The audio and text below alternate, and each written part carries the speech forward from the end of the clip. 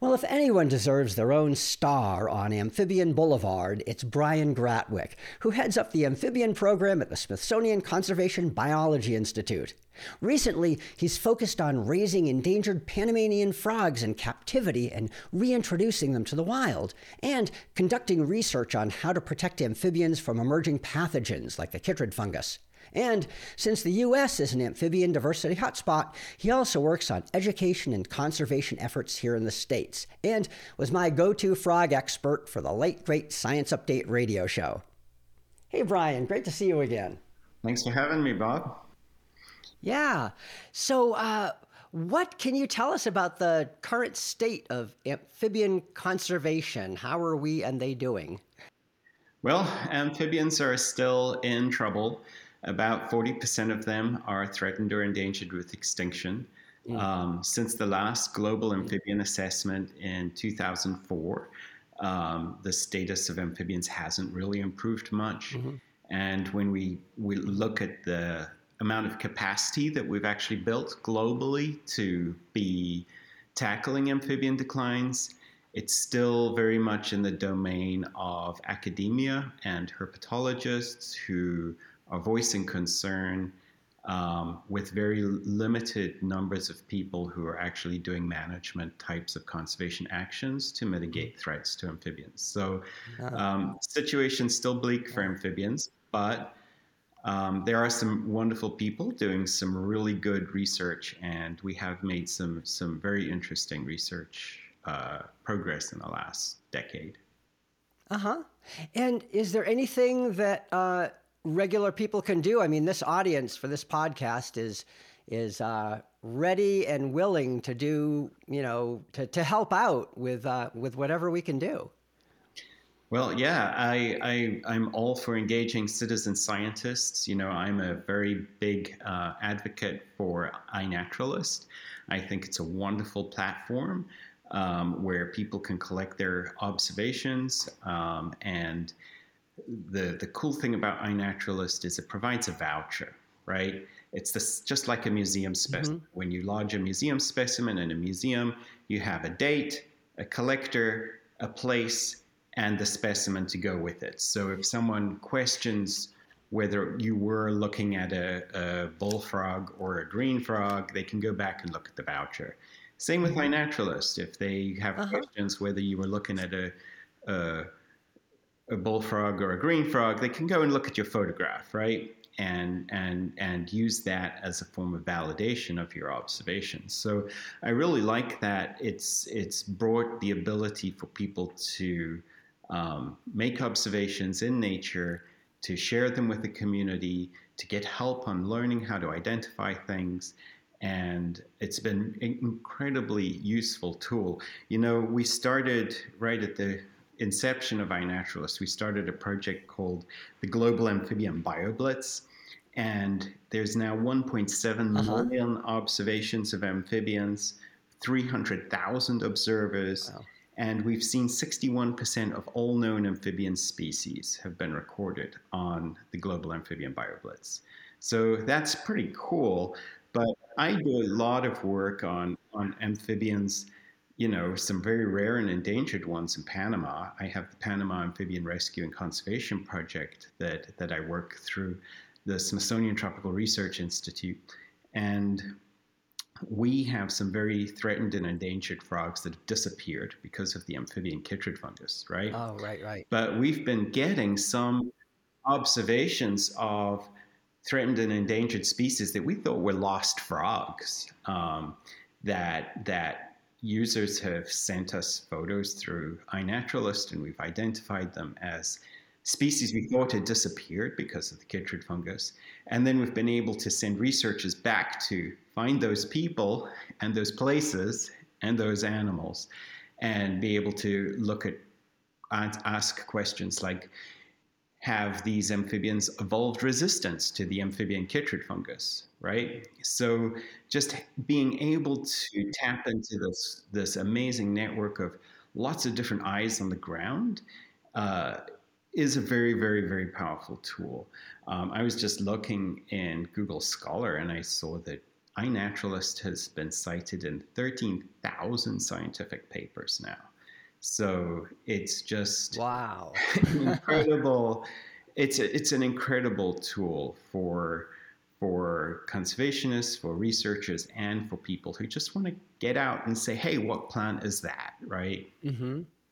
Yeah, and I think a lot of our audience is familiar with iNaturalist, and now since you mentioned it, with the global amphibian Bioblitz, hopefully they can join and add their observations wherever they are, and get in on that. And I understand you've also been working on some vernal pools that people, I don't know if regular people would start them, but partners start to provide new habitat for amphibians. What's that about? Right. So I've moved out to near the Shenandoah National Park. I live in a very rural county called Rappahannock, and it's a beautiful place. There's lots of landowners, Hmm. all very keen on conservation and want to do the right thing for the wildlife that they are stewards of. Right. We all have a little patch that we can look after. Right. And so when I moved out here, there was some wet, soggy patches in my garden, and I was like, "Oh, well, that would be a great spot for a vernal pool because it looks like it seasonally gets very wet. And if all I do is dig a shallow depression here and put a little berm there, it'll retain the water long enough for amphibians to breed." And so I did that, and the following Oh, year, I got spotted salamanders find it and lay spotted salamander egg masses. wow. And so I dug a few more, and um, now I have 12 vernal pools in my garden.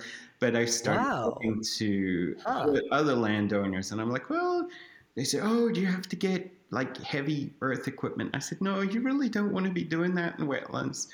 You just want to just be Yeah. gently enhancing the habitat in a way that's going to be creating fishless habitat for these obligate vernal pool breeders. And when I say that, these are things like wood frogs and spotted salamanders that will not lay their eggs in pools with fish in it. Right? There needs to be fishless habitat, Mm.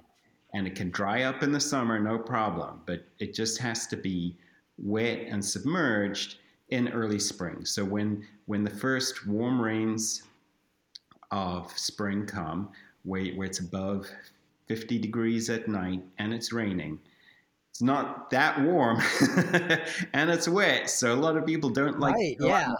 But that's when these salamanders and wood frogs will come out in mass, and they'll be crossing the roads, and they'll all be migrating to their breeding sites.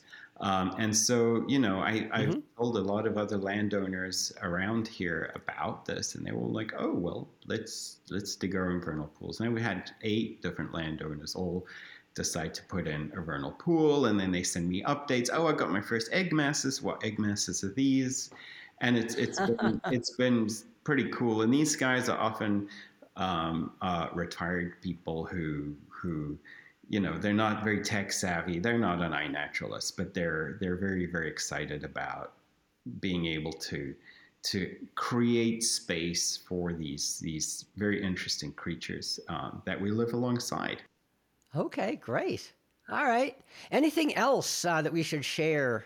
Um, I'm very, very supportive of citizens going out and making observations, spending time in nature, and making observations is super important. You read Aldo Leopold's diaries and works, and he used to keep like a phenological diary, flower of this the first flower of this species in spring, and things like that. You know, the first study that documented the effects of climate change on animals took the records that were being kept in English manor houses that would document the first frog call of spring, the first cuckoo of spring, and things like this, and analyzed them going back into history, and found that indeed frogs were calling earlier and earlier every spring, and that this was connected to a long-term change in climate. So, these observations that people are making out in nature that surrounds them, wherever they may live, are very important and can be used to answer some very big questions. So I encourage everyone to keep doing it. Great. All right. Thanks so much, Brian. Okay. Thanks, Bob. Well, if you like amphibians or would like to learn to like amphibians, this is the most wonderful time of the year. And we've got links in the info section of this podcast so you can find and sign up for all of the coolest amphibian citizen science projects. And you may already know that April is Citizen Science Month. There is so much happening that it's hard to keep up, which is why you should keep your eyes and brain and browser locked on scistarter.org/Citizen Science Month, all written out. We've got dozens and dozens of featured projects, live events, and activities. We've partnered with Ira Flato and our friends at Science Friday to produce weekly evening events every Thursday at 8 p.m. Eastern Time. And we have our own SciStarter live events every Tuesday at 2 p.m. Eastern Time.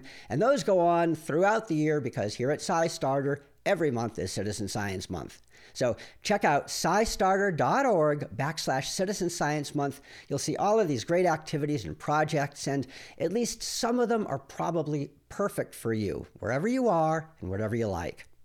That's all we've got for you this time. Go out, get wet, have fun. I'm Bob Hirschon. See you next time.